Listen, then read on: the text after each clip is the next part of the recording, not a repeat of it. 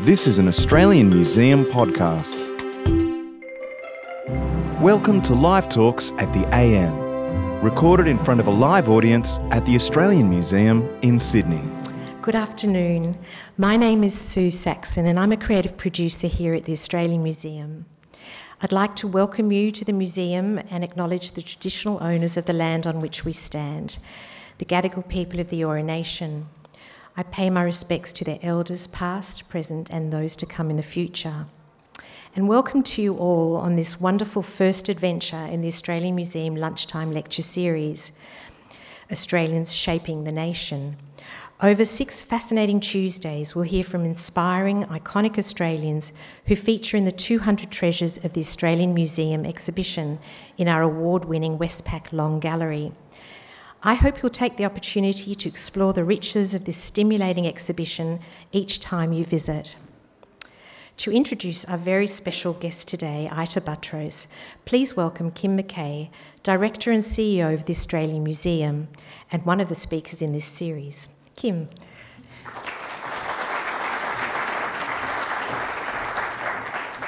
Thank you so much, Sue, and I should thank Sue for all the work she's put in to organise this wonderful lecture series. And thank you to all of you for coming today and being part of the series, because I know it's going to be uplifting and inspiring on so many levels. I also want to thank Ross Steele, who's a great supporter of the museum, who came to me and said, you know, Kim, I think you should do some lunchtime lecture series.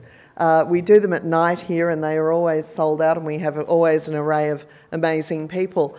But we hadn't tried it out at lunchtime, so thank you for being part of that first group. I too would like to acknowledge the traditional owners of the land we're gathered on today, and I do that because the Australian Museum is the custodian of one of the most significant Indigenous collections in the nation, and some of which is housed here on site and some of which is housed up at Castle Hill at the museum's Discovery Centre, our off-site storage facility. And as Sue mentioned, we have many inspiring Aboriginal leaders here at the museum and many young people who are really forging new pathways there. And so I pay my respects to elders past, present, and those wonderful emerging young leaders who work here at the museum too. Now, when we decided to restore the Long Gallery, the nation's first museum gallery, originally constructed in 1850, now known as the Westpac Long Gallery due to their magnificent support, it was appropriate to feature the museum's treasures in there. And so, of course, we looked at our collection first up. We have now, based on a new count, over 21 million objects and specimens in the collection. It's the largest collection in the Southern Hemisphere, and it's, I think, ranked 35th in the world. But we are the 5th oldest natural history and science museum. Of course, our collections now are the scientific specimens we hold and also the incredible cultural collections that we hold here. So, in one way or another, those objects or specimens that are included in the treasures reflect who we are as Australians. And then we started thinking, well, what about the people whose courage, whose audacity, ingenuity and fearlessness have inspired us and forged modern Australia? On this list of our 100 people who've shaped Australia, you'll find more Indigenous people than you would normally find on a list like this. And certainly you'll find many more women than you would normally find on a list like this. That's not by accident. It's great being in charge. Now, our committee who decided on those 100 people had some very interesting debates about who should be on the list. And as it says in the introduction by ANU history professor Patty O'Brien, quote, "Some of the people will seem very familiar, while for others you will know their achievements or benefit from them, but perhaps not know their names. There are athletes, politicians, writers and performers, doctors and explorers, entrepreneurs, media moguls, aviators, agriculturalists, activists and architects. There are researchers who have transformed the lives of millions by their medical discoveries, as well as novelists, poets, painters, photographers, an outlaw, and even a saint. Now, we decided to have this lecture series to hear firsthand from some of those people featured in the gallery.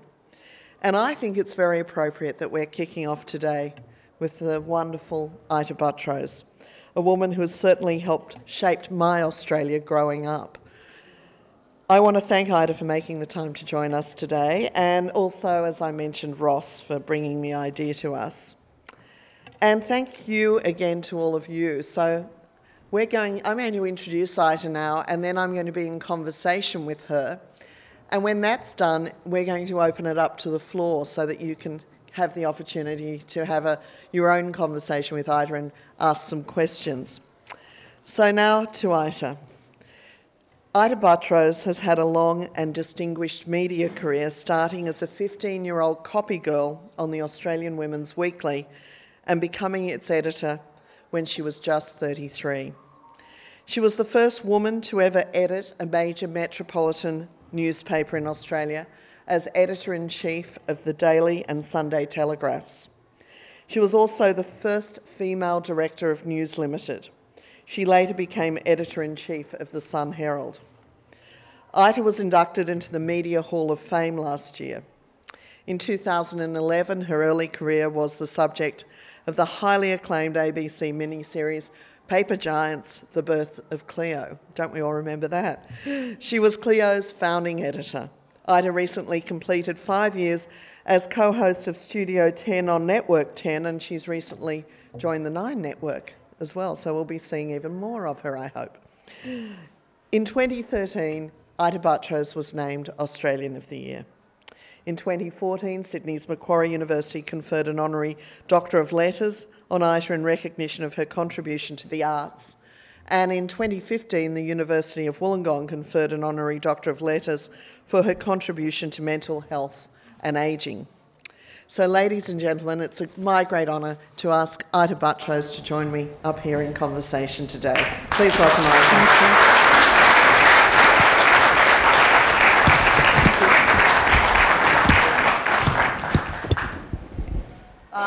Ita, we're going to just begin at the beginning because I know you started work as a copy girl at age 15, but just going back a bit before that, when did you realise that you had this level of curiousness as a young woman, a young girl? Oh, I suppose it was always with me, but certainly by the time I was 11, I knew what I wanted to do. I knew exactly what I knew I wanted to be a journalist, and that was my sole goal. Why was that? I liked writing, I think. I liked writing. And of course I followed in my father's footsteps. He was a journalist, he was an editor, he was an author. And I used to think my parents' friends were absolutely fascinating. They seemed to be people who knew how to enjoy life. They were interested in everything. They had opinions.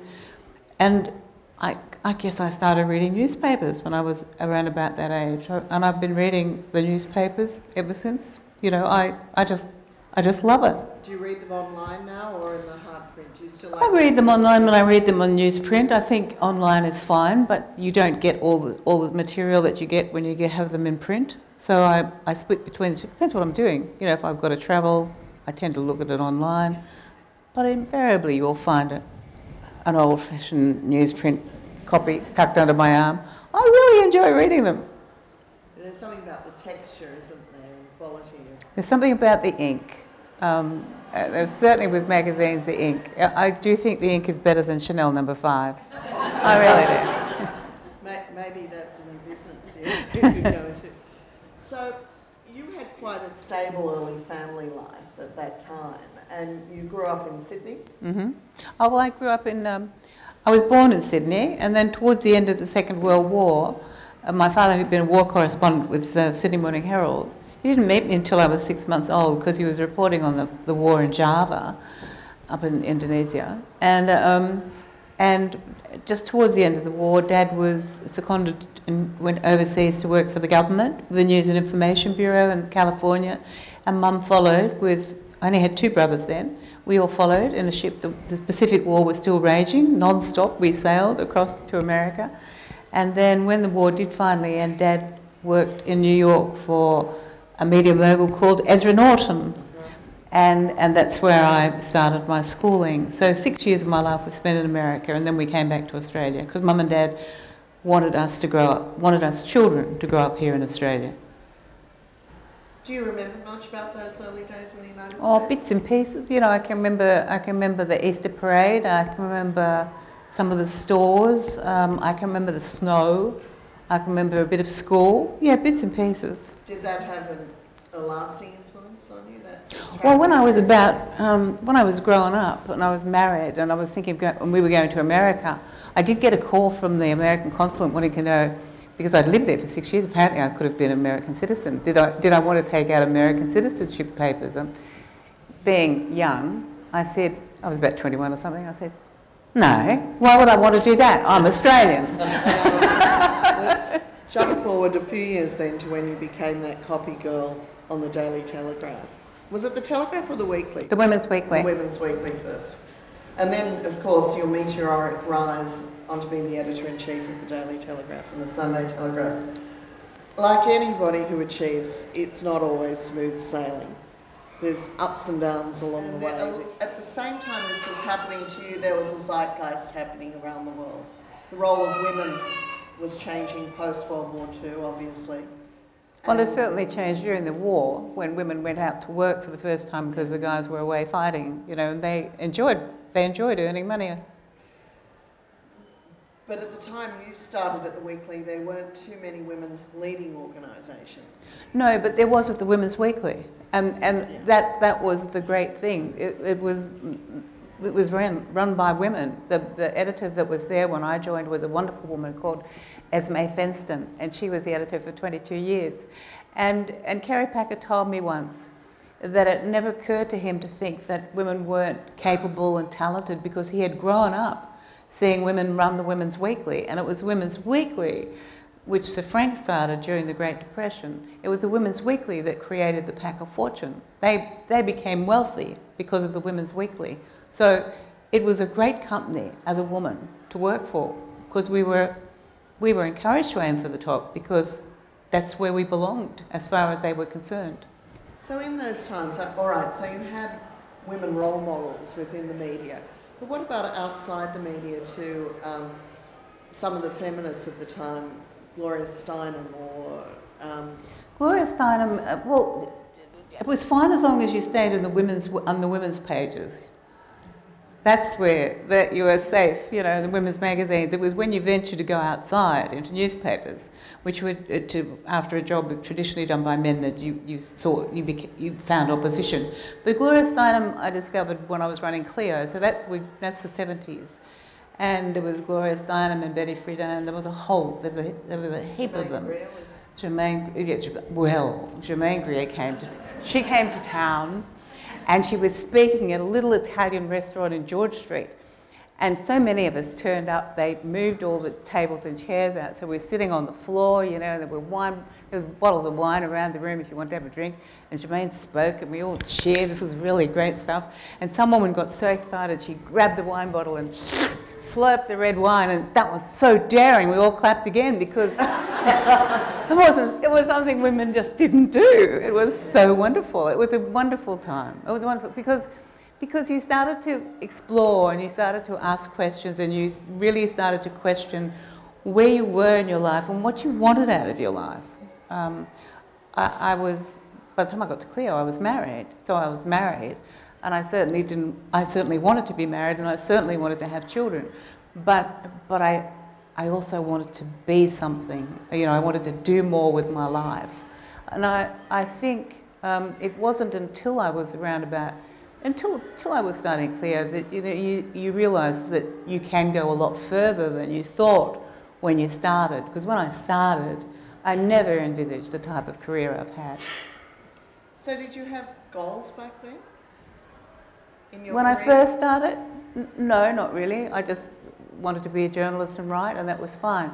But by the time I'd made my way to Clio, certainly by the time I accepted the role at Clio, I had really determined that what I did want to be was editor of the Women's Weekly. That was always my goal, because most of the people who worked on the magazine, the women, were friends of my parents, and I knew a lot of them. respectfully, Mrs. Shelton Smith. I mean, none of this first name nonsense, and they were held up as, deities almost, women to emulate. And I learned a lot from them, and I hope I did emulate some of them, because they were fantastic. Well, I can't call you Miss Buttrose because you are one of those few people in society who is just known by her first name.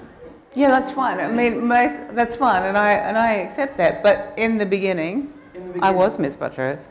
I bet you were. Now, I've recently read Tina Brown's Vanity Fair Diaries. Mm-hmm. I don't know if you've read that yet. No, I haven't, but it'd be good to take on your holiday. I've got it. With you, yeah. Mm. I couldn't help as I was reading it, drawing parallels between you and Tina Brown. She, of course, was very young when she went to work for Cy Newhouse, the powerful media mogul in New York who owned Condé Nast. And she had to navigate his peccadillos. Sometimes, his temper, sometimes his strategies, which were never clear. And she describes every different meeting she went to with him as being one where she wasn't quite sure how it was going to end. And of course, that was the world that you went into. Well, we wouldn't be in journalism, we wouldn't be in this type of business if we weren't temperamental people, if we weren't creative people. We actually feel stimulated by some of the emotions that we evoke in the things that we write and say, but also in the business in which we work. I mean, it is a quite emotional business sometimes, reporting, and you wouldn't expect the business to be run by calm, boring people. It's just not that way. I mean, sure, some people are volatile, but that's part and parcel of why we do what we do. And certainly, I never saw Sir Frank lose his block, but I've read all the reports. But he was very respectful to women. He was very old school, and he was very respectful to women all the time. Very courteous, very polite. Kerry Packer was always almost pretty courteous in our presence, but and certainly he had a short fuse. We were all aware of that, and you just steered clear. And we used to ring each other up and say, "He's back," and I've just seen him, and he's really not happy. And we'd all sort of all the 5 key executives in the company would try and keep out of his way until because if he didn't sleep very well, so he used to take Mogadons. And then which was really hefty sleeping pills. And then he'd come to work and tell us that the Mogadons hadn't worked. That was really a terrible sign, because you knew you were going to have a really awful day, whether he had a Mogadon hangover. He didn't drink.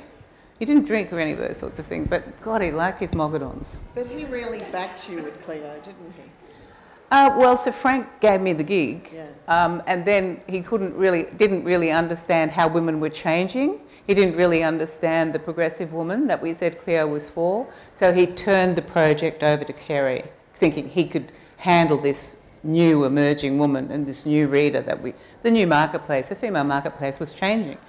And, we had to be across it if we were going to continue to succeed as successful publishers, so he gave it to Kerry. And as it turned out, it was Kerry's first big success. I remember being in high school when the first issue of Cleo came out, and we all went and bought our copies to see the centrefold. Jack Thompson. It wasn't easy finding anyone to be the centrefold in the first instance. I mean, Australian men are full of bravado, but when you put them on the spot, they run a mile. They sort of come up to me at parties and say, "Hey, I'd like to be a centrefold." And I'd say, "Yeah, fine. What's your number?" I could never get the number. Anyway, we thought we were never going to get the centrefold, and finally one of the youngest girls, Julie Clark, who ended up marrying Richard Neville. It was Julie who suggested, "Why don't we try Jack Thompson?" And so we tried Jack, and to our delight, he said yes. So the day dawned for the photograph, which was to have been on Bondi Beach, and the art director and the photographer go down to the beach to meet Jack, and he doesn't front. And we're very close to deadline. There's no time for delay, and the boys knew that they'd be in terrible strife, that I would kill them if they came back without a centrefold. So they go around to Jack's place. He was living in Paddington, and he'd been out the night before, and he hadn't got up. He had a hangover. He was in bed. So they had to get him out of bed and he was in no fit state to travel, and definitely no fit state to go to Bondi Beach. And so Andrew, thinking, oh my God, what am I going to do? He goes to some art shop and finds a book of paintings, and he finds one of Titian's paintings of Venus lying on the lounge. And so they never disturbed Jack, they just put him on the lounge. And that's how centerfold history was made. And we weren't going to have more than one, and then so that we're planning the second issue. And Kerry comes breezing into the office and says, oh, what are you doing? And I said, oh, we're planning the next issue, I think, story conference. And he said, who's the next centerfold? We all went, We said, well, we're not having, oh no, you've got to keep it going, he said. Everyone loves it, you've got to keep going. So that's how the centerfold began, and that's how it continued. So, while there might have been women working and editing a magazine like Clio and the Women's Weekly, the media industry, though, was still male-dominated. The advertising side of it was pretty male-dominated as well. Do you have any recollections that have stayed with you about how that might have impacted you at the time as you were asserting your authority as the editor of Clio? Well, I grew up with three brothers. My parents had another one. I grew up with three brothers, and to a man, they used to say that I owe any success I have to them. That they taught me how to be competitive, they taught me how to speak bloke, and they taught me how to understand the workings of the male mind. I'm not sure that's possible, but never mind. But certainly they taught me to be competitive. I think when you grow up with boys, you have a different attitude towards men. I think you feel more comfortable. You certainly understand their humour. And it was only, as I said, it was only when I put my hand up for jobs traditionally done by men that I realised that maybe I wasn't welcome. And you know, I don't think that impacted on me at all. I just thought, obstacle, I'll have to find a way around this. Because, you know, I had no intention of not going on. And I have never thought that gender should stop any of us, whether you're a male or a female, achieving whatever your dreams are. And you're entitled to have a go. Were they paying you equitably in those days? Oh, it's very well paid. No doubt about it. So there was no... I don't know what the men earned, and we never talked about it. Right. But I was quite happy with what I earned. But when I had my son, when I had my second child, our first child was born in London. When I had our second child, the Packers gave me a Karatani nurse, and when my son didn't need that anymore, they gave me a live-in housekeeper, and that was a pretty good package. Yeah. I'm certainly not complaining. I'm not complaining.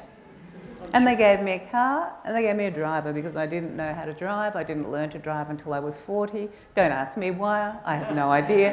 But, you know, if you're going to give me a car and a driver, I'm probably not going to learn to drive. But I had a very good package. I'm certainly very happy. So you're obviously working very hard, even though you were given this level of support. And it did put a strain on your family through those years, didn't it? You mean my marriage failed? Yes. Well, lots of marriages fail. They're not necessarily because a woman works. No. So, you know, it takes two to tango and two to break it up. Indeed. So by this time your star had risen so much to the extent where you were just known as Ita. How did that play with you? Because there's a level of fame that goes with that maybe professionally you weren't. I used to think I was anonymous, and I put a scarf on my head and I'd wear sunnies and I'd go, and then I'd open my mouth and they'd say, hello, Ita. You think, oh, why do I bother? But look, in the beginning you don't realise what's happening, and then there's a point where you realise that you've lost your anonymity and you lose it forever, really. And sometimes when I go overseas and nobody says hello to me, it feels really odd. Yeah. But if you're going to be I think if you're going to be well known, Australia's a really nice country in which to be well known, because people are very friendly and they don't intrude, and they can see if you're having an outing with your kids or something like that. They don't say anything. They don't come in and say something. You know, they respect your privacy to a certain degree. I don't think I've really found it difficult to live with. My friends are really weird because sometimes when I'm walking down the street, I don't notice anymore if people turn and look because you have to get on with your life. But my friends say, "Didn't you notice that person looking at you?" And I say honestly, no, I didn't. I didn't notice. So other people notice. Yeah. But Australians have always made me feel very special, so I feel quite comfortable. So when Jimmy Barnes and Cold Chisel released their iconic song, Ita Told Me So, did you know that was going to happen? Didn't have a clue. Yeah. Did not have a clue. They didn't let it out. They just released the song on their album East, and it hit the airwaves. And I mean, my children thought it was fantastic, much better than anything else I would have ever done.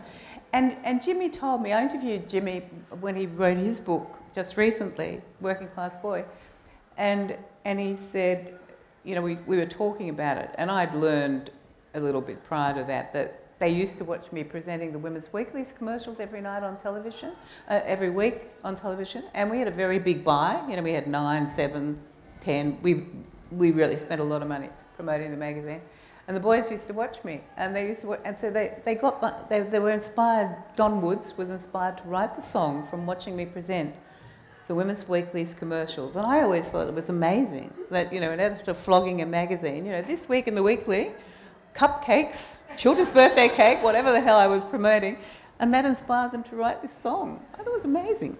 Well, you were in our living rooms every night. Well, I think they say that in the song. Yeah? Jimmy also suggested that they were more interested in what else I had to offer.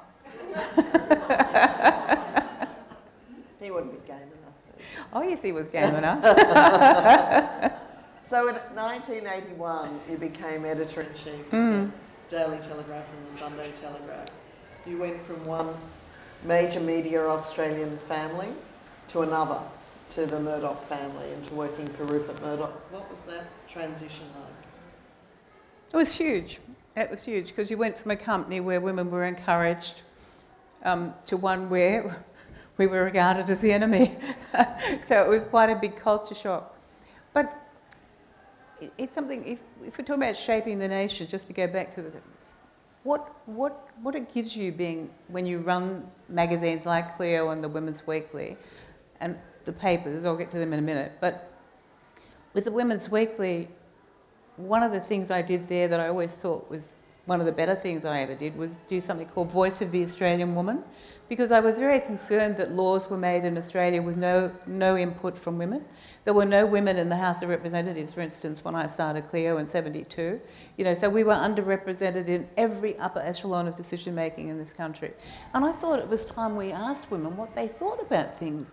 And so I did this huge survey, lots of questions. We got about 30,000 responses, and 10,000 people wrote letters back, Dear Ita, telling us their point of view. And it was a really significant piece of research because it showed you what women were thinking about all sorts of issues that we talk today, about rape and incest and sexual abuse, which we were never talked about back then, and conscription and, you know, travelling and ambition and religion, all sorts of things. And you can continue that on. So when you go to something like News Limited, and I used to write a column in all of Rupert's Sunday newspapers across Australia, which gives you about 4 million readers every week. You're able then to put things out there for people to think about. And one of the things I did there was I was very concerned that we had no idea about Australians' nutrition, about our eating habits. We knew nothing about what we were doing to ourselves in relationship to food and our bodies. And so I started a campaign in the papers about we needed to know. It was time we did a survey. The last time we'd done a survey in this country was during the war. And so here we were in the 1980s, and we still didn't know. There was a lovely guy who was the health minister then, Jim Carlton, and he was a federal health minister. And I bumped into him somewhere, and he said, "Ita," he said, "for God's sake, stop writing about that diet nutrition survey you want. I go to Sydney and there you are. I go to Perth and there it is." He said, "You're haunting me. We'll do it. We'll do it." And they did it. Now, I mean, that's some of the things you can do. I mean, that's a good move, and that's some of the good things you can do when you're running big publishing ventures like I've been able to run. So when you have that ability to do that, it's something you have to handle with great responsibility. You have to be really aware of what you have at your fingertips, and you have to use it wisely. Do you think today's editors are as aware? Some. I don't think this. With respect, in a profession that I absolutely love, I don't think the standards are as good as they could be. I certainly think the women's media is not as good as it once was. It used to be highly respected. It used to run stories that were true and accurate, and now it doesn't. It's really let itself down. I see the newspapers are really trying. I think the Herald, which dipped and then has come back again, and it's now been going into the Nine Network. But I could see evidence of really people trying with the Herald. I find stories in there now that I don't find in other newspapers. I sort of think, what's the Herald got? And I think, no, that's not in any other newspaper. That's a really interesting read. So I think that's the challenge, I think, that we have, that if we want newspapers to survive, we've got to put stories in there that you're not going to find anywhere else. You're not going to get them on television first, and you're not going to get them on radio first. You're going to have to go to the print and find it. That's how you survive in this business with all these changes that are going on. Do you have a favourite online site that you go to for news?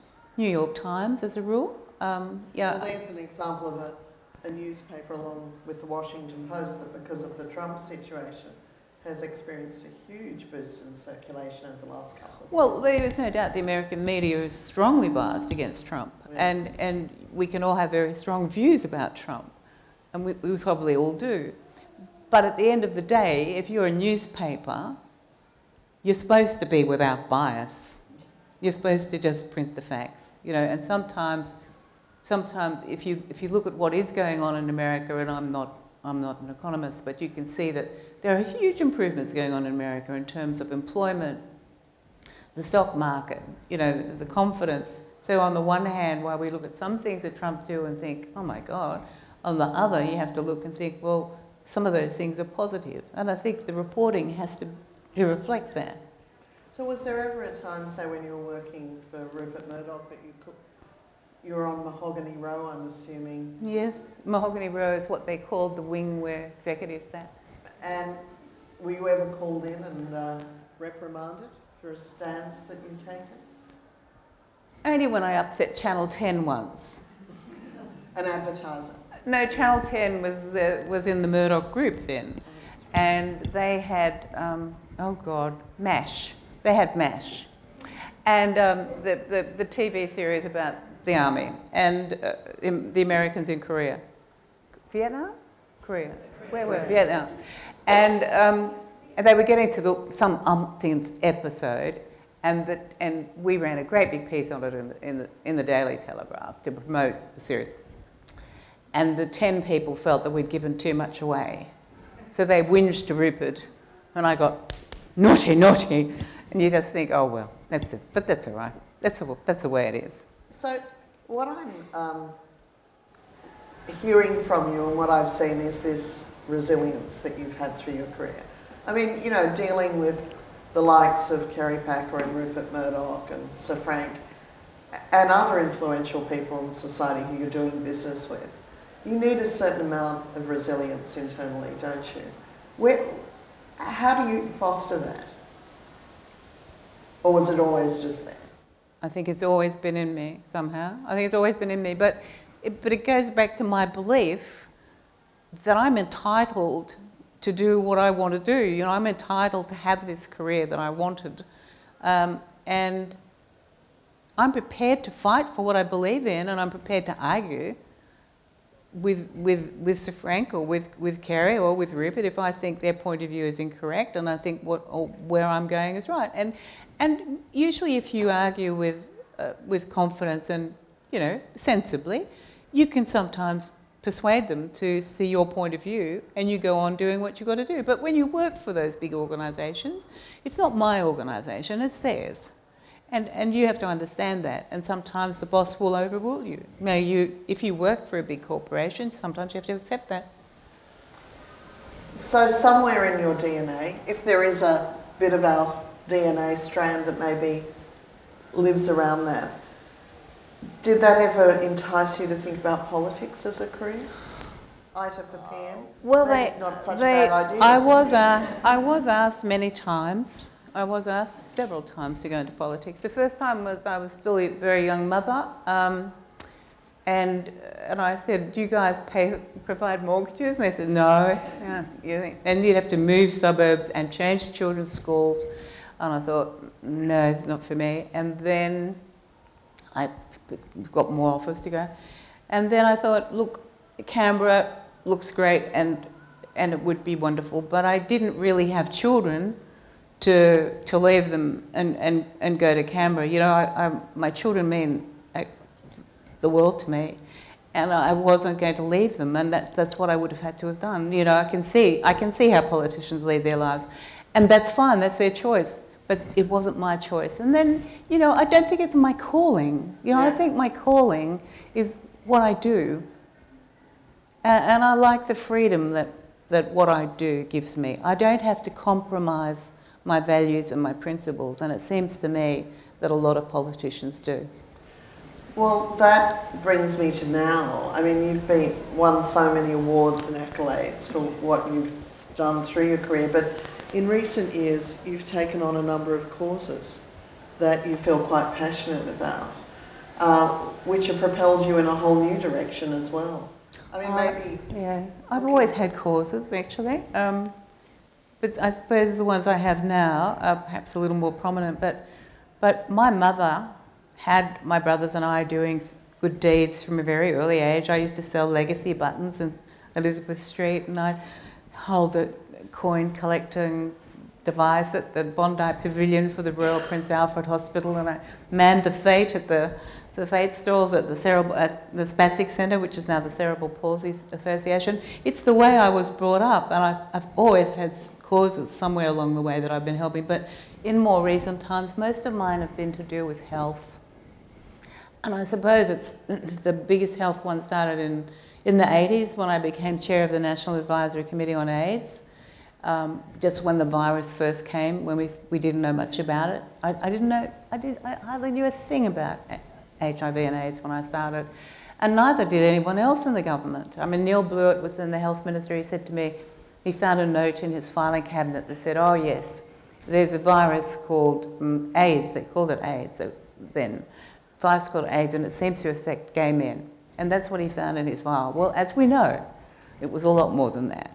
And so that was the beginning of, you know, a high profile, I suppose, in health. Not that I expected a high profile, because I didn't really realise where that was going to take us all. But when the Neil Blewett rang me late one night when I was editor-in-chief of the Telegraphs, and, you know, I thought he was ringing about a story or something he wanted in the paper or something we'd done that he was unhappy about. But no, it wasn't. They were looking for someone to chair this committee that Australians would trust, because there were so many important messages to get out there about how you did and didn't get AIDS. And then it just sort of went on. You know, my daughter had a very rare form of juvenile arthritis, and arthritis people got to hear about it and they go, clunk! You know, and they got me, and so I started doing work for Arthritis Australia. It was then called the Rheumatism Council, and I think Eric Willis, who was a politician in this state, was then involved in that. And then I'd done a lot of breast cancer work, again because we wanted to get women checking their breasts. And when I was running the Weekly, one of the radiographers came to me and said, look, they're having a lot of difficulty in getting Italian women in particular out in Liverpool to go and get their breasts checked for breast cancer. And he said, can you help? And I said, well, I'll tell you what I'll do. I said, I'll run one page in English about it all, and then on the next page, I'll do it in Italian. And I said, we'll try that, because a lot of migrant women read the Weekly to find out about the Australian way of life. So that's why he came to me. And it worked a treat. But then I got a letter of complaint from the guy who'd advertised toys opposite the Italian page. And he wanted a make good, he wanted a free ad to replace this. And so I wrote back to him and I said, look, okay, do you think that Italian parents don't buy their children toys? But look, I said, I'll give you a make good, but I will be publishing your letter. That was the end of that. That was the end of that. So, you know, it's interesting how it goes. But in later times, you know, dementia, clearly, Alzheimer's Australia has taken up a lot of my time. It's now Dementia Australia. That's because Dad had vascular dementia. And I think when you've had these health conditions in your family, he also had macular degeneration, which is why I work for the Macular Disease Foundation. When you understand them so well, you understand them better, you know, and you can understand how people feel. And dementia is a huge health problem in Australia. It's got to be one of the biggest public health problems of the 21st century. But lending your celebrity to those causes is incredibly important, and I know you do that quite judiciously. We see sometimes celebrities lend their name to charities and causes that doesn't quite ring true. So it's very important, isn't it, that you have that passion or that experience to want to get behind something? Well, there's such huge health issues that I feel if you can help get some of the very important messages across, that's a good thing. And because my business is communication, it helps. And it certainly helped when I was Australian of the Year to talk about dementia, because every time I was asked to make a speech, and I think I made at least 100 that year, I mentioned dementia. It didn't matter where I went, I managed to get that in there. And, you know, it does help raise awareness. And I don't want a health job out of it. I don't want a promotion out of it. I don't want anything out of it. I just want to be able to help people who are affected by the disease and whose family worry about them all the time. So before we go to questions from the audience, being Australian of the Year does carry with it a great opportunity, doesn't it, to talk to people right across Australia. It's odd because not many countries have an award equivalent. What did it mean to you when you found out you were going to be Australian of the Year? Well, it's very humbling. It's you're very conscious. It's a great honour. You're very conscious of the fact that you're following in the footsteps of many distinguished Australians. I really think it's one of the greatest honours your country can pay you, and I wish my parents had been alive, so I could have so they could have seen it. Well, we're thrilled and delighted that you were Australian of the Year, and in fact you still are in so many respects. I think it's an honour that you carry with you forever. So with that, we're going to open it up to questions. I know we've got some microphones there.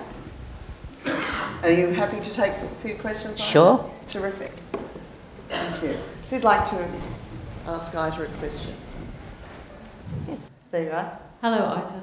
Hello. My name is Jenny. Thank you. That was fascinating. And I work with children. I do a mentor project, and I work with children on what are your dreams, how are you going to go about achieving them, and to help them to hold on to those dreams and keep following through on them. So my question is, what would be maybe your top tip you would give to youth, say teenagers, on keeping in touch with that dream?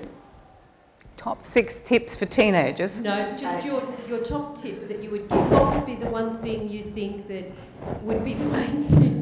Nobody dreams your dream. Nobody. It's yours. Nobody dreams it.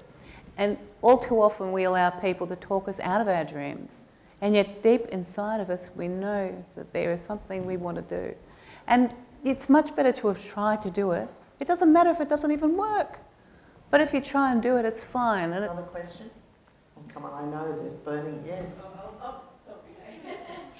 Pardon me, hello. You've worked so broadly in so many different areas, always as a communicator. What would you say, if you can think of something off the top of your head that you're most proud of in your work? In my work? Oh gosh, I don't know. There have been so many. There have been so many things. Look, the biggest and proudest professional moment of my life had to be running the weekly. You know, that was what I wanted. And you know, a lot of you would remember when it was a weekly, and some of you probably don't remember when it was a weekly. You probably think of it as a monthly. But when it was a weekly, it was really there was nothing that could touch it. It was one of the mightiest magazines of them all. And you know, it sold around on average, it sold about 860,000 copies a week. Sometimes it sold more than 900,000. Now it's selling around 200,000 a month. It went into 1 in 4 homes. Nobody ever said no to it. It was fantastic. It was a privilege to edit it.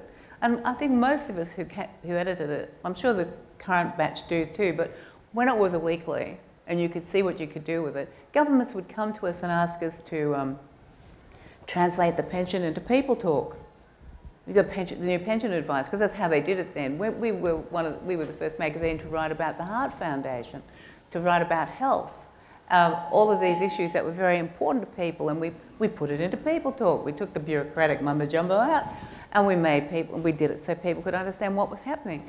And it was a fun thing to be able to edit the weekly. You know, you could change the cover. You've no idea what you could do with it production-wise. You'd work 6 weeks ahead on 6 issues at a time. You could change the cover 3 times in the run. So you go to the smaller states, you could bring it back for Victoria, change the cover if you wanted. If there was a news story, you could bring it back to New South Wales and change the cover again. You change the black and white pages 6 times for the various states. And you could ask this magazine all sorts of things and you could do it. And it was such a fantastic thing to be able to do. I loved it. I loved it too. You spoke about important surveys that in your career that you launched. Thinking now, what would be a survey you would like to do now? I'd probably like to go back and ask women what they're thinking about certain things now. I think it's time I think it's always time to review it. We ran something similar to Voice of the Australian Women in ITA, only we did it from the perspective of older women. And I think it would be rather interesting to do that now, because when I look at some of the issues that we have, it concerns me the high mental health rate that we have now in our country. I chair a thing called the Australian Mental Health Prize, and that's set up to try and find people who are working in the mental health field doing remarkable work. And it's done with the establishment of the University of New South Wales Psychiatry Department. And I'd like to get my head across that, because I want to know why more women than men get mental health issues. And it's still a high rate for men. I want to know why 1 in 7 children in this country have mental health problems. So is it something new? Is it something, have we gone wrong somewhere? Is there something missing? So I'd like to explore that. I think there are a lot of issues like that. I'd like to know why we seem to have more children on the autism spectrum. Why is that? And I'm really dying to know why so many kids can't eat peanut butter. I mean, my mother would have been out of her mind if she couldn't have given us peanut butter sandwiches when I was a kid. We could only ever have other kids over if they would have peanut butter sandwiches. That's all you were going to get. And now you wouldn't dream of giving anyone peanut butter. So there are lots of issues. I'd like to know what women think about the state of the world at this point in time. Where do they think our priorities ought to be? So I would be looking at that. I'd like to hear the female point of view, because while we are a better place than we once were, there's still room for improvement, and I think our voice still needs to be heard. Down. Lady next door? We'll take it back. Is it working? Yes. My daughter was subscribing to Clio, and then she got the last one when it was discontinued. And I was just wondering how you felt about Clio stopping publication personally. Well, you know, magazines do stop. That's the sad fact of life.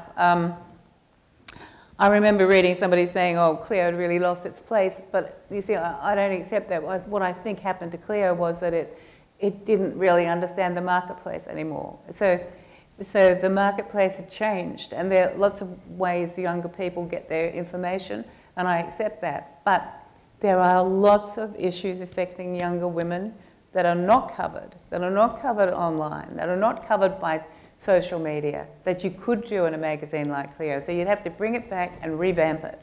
And in the same way that we looked at what did we think women wanted back in the days when we started it in 72, you'd be looking and saying, okay, what does the younger demographic want in their readership at this point of the 21st century? And if you read the marketplace right, whatever you're selling, it will work. But if you don't understand the marketplace, then things don't work. Another question? Yes. The lady up there in the green. Yeah.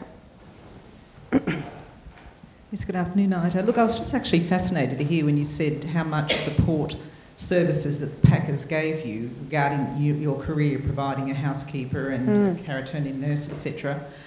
Number one, did you find that enabled you to continue your career at the level that you were at? And do you believe it's important, or it's one of the things that perhaps women can't advance as well in careers because they do have the family commitments that they actually have to do with the job and not have the help that the Packers fantastically gave you? Well, I do often say when I'm speaking to corporate women, that they should ask for a nanny package. And I said, I'm sure your company will say we can't do it, but the fact of the matter is companies can do it if they want to keep you there and they want to make the workplace friendly. And I suggest to them, give up a bit of your package and opt for the nanny package, because at this point of your life, that's going to make it a lot easier. I think you can still work without the nanny package, but the thing is that it's harder. And I think younger parents seem so time-stressed. I mean, aren't we all? But they seem so time-stressed because they're so busy making sure their children have every attribute and skill that's going. There's so many extracurricular activities that children have, which I think are far too many, but that they don't allow themselves any time to enjoy their parenting or to enjoy their housework. We used to have a saying at the Weekly, a tidy house is a sign of a wasted mind. So, you shouldn't really fuss too much about whether the house is tidy or not. It's really having some me time and some special time with your children.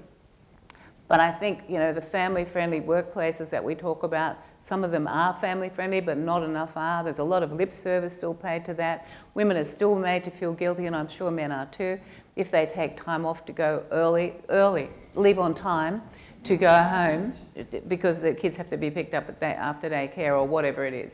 So I think it's really too tough, and I think the workplace needs to understand that as long as we employ young men and women, there will be a point in their time when they have to have free time to be with their families. And corporately, we need to be able to address that in the workplace and make it easier for young parents and not as tough as it is for most of them, for many of them.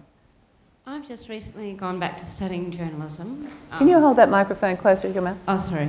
I've just recently gone back to studying journalism, or started studying journalism. And one of the things is that we are taught at university to tell truth about ethics, about how to write an article well, but it doesn't seem to be happening in our newspapers. And I was wondering what you thought the disconnect might be. To have ethics? Yeah. Well, there is a journalist's code of ethics that we're meant to observe. And I think a lot of us do try to observe them. I think social media has made general media a little bit sloppy in its approach, and there seems to be a careless disregard for facts. Now, as long as the public accept this, you're going to continue to get it. And the only way the media will ever know is if the public says, look, that's unacceptable. That is unacceptable. I don't like that. I'm not going to buy your paper. I'm not going to buy your magazine. People power is the way you change things if you want to change them. But people have to exercise it. And a lot of time people are too indifferent to do that. For instance, just a case in point, I did become patron of the Jodie Lee Bowel Cancer Foundation last month. And one of the things they've asked me to keep raising is that 90% of bowel cancer cases can be successfully treated if caught early, but fewer than 40% are because Australians say they're too busy to take the free test that is sent to them by the government when they turn 50. Now really, what is the matter with us all? It's a free test. It's no big deal. And yet we're too busy to do it. And so people are dying unnecessarily from bowel cancer, 80 a week, who don't have to. If we don't care, or we don't make the time the things that we don't like or things that we feel could be improved, nothing will change. So if you think a newspaper or a magazine is not behaving in an ethical way, it's up to the public to let them know. I won't buy your product. That's the one. There's no sales. If you know, if you don't do any sales, you haven't got a business. I think that's a very good note on which to end today. Ita, I think we can all take that lesson with us, that if we don't do it, nothing will change. That we've got to make the difference we want to see in our society. And you've been a beacon of that for a very long time, and I certainly hope you'll continue doing that on these causes, the health causes you support, but so many other social issues as well. We're so privileged to have had you. Thank you very much. This has been an Australian Museum podcast.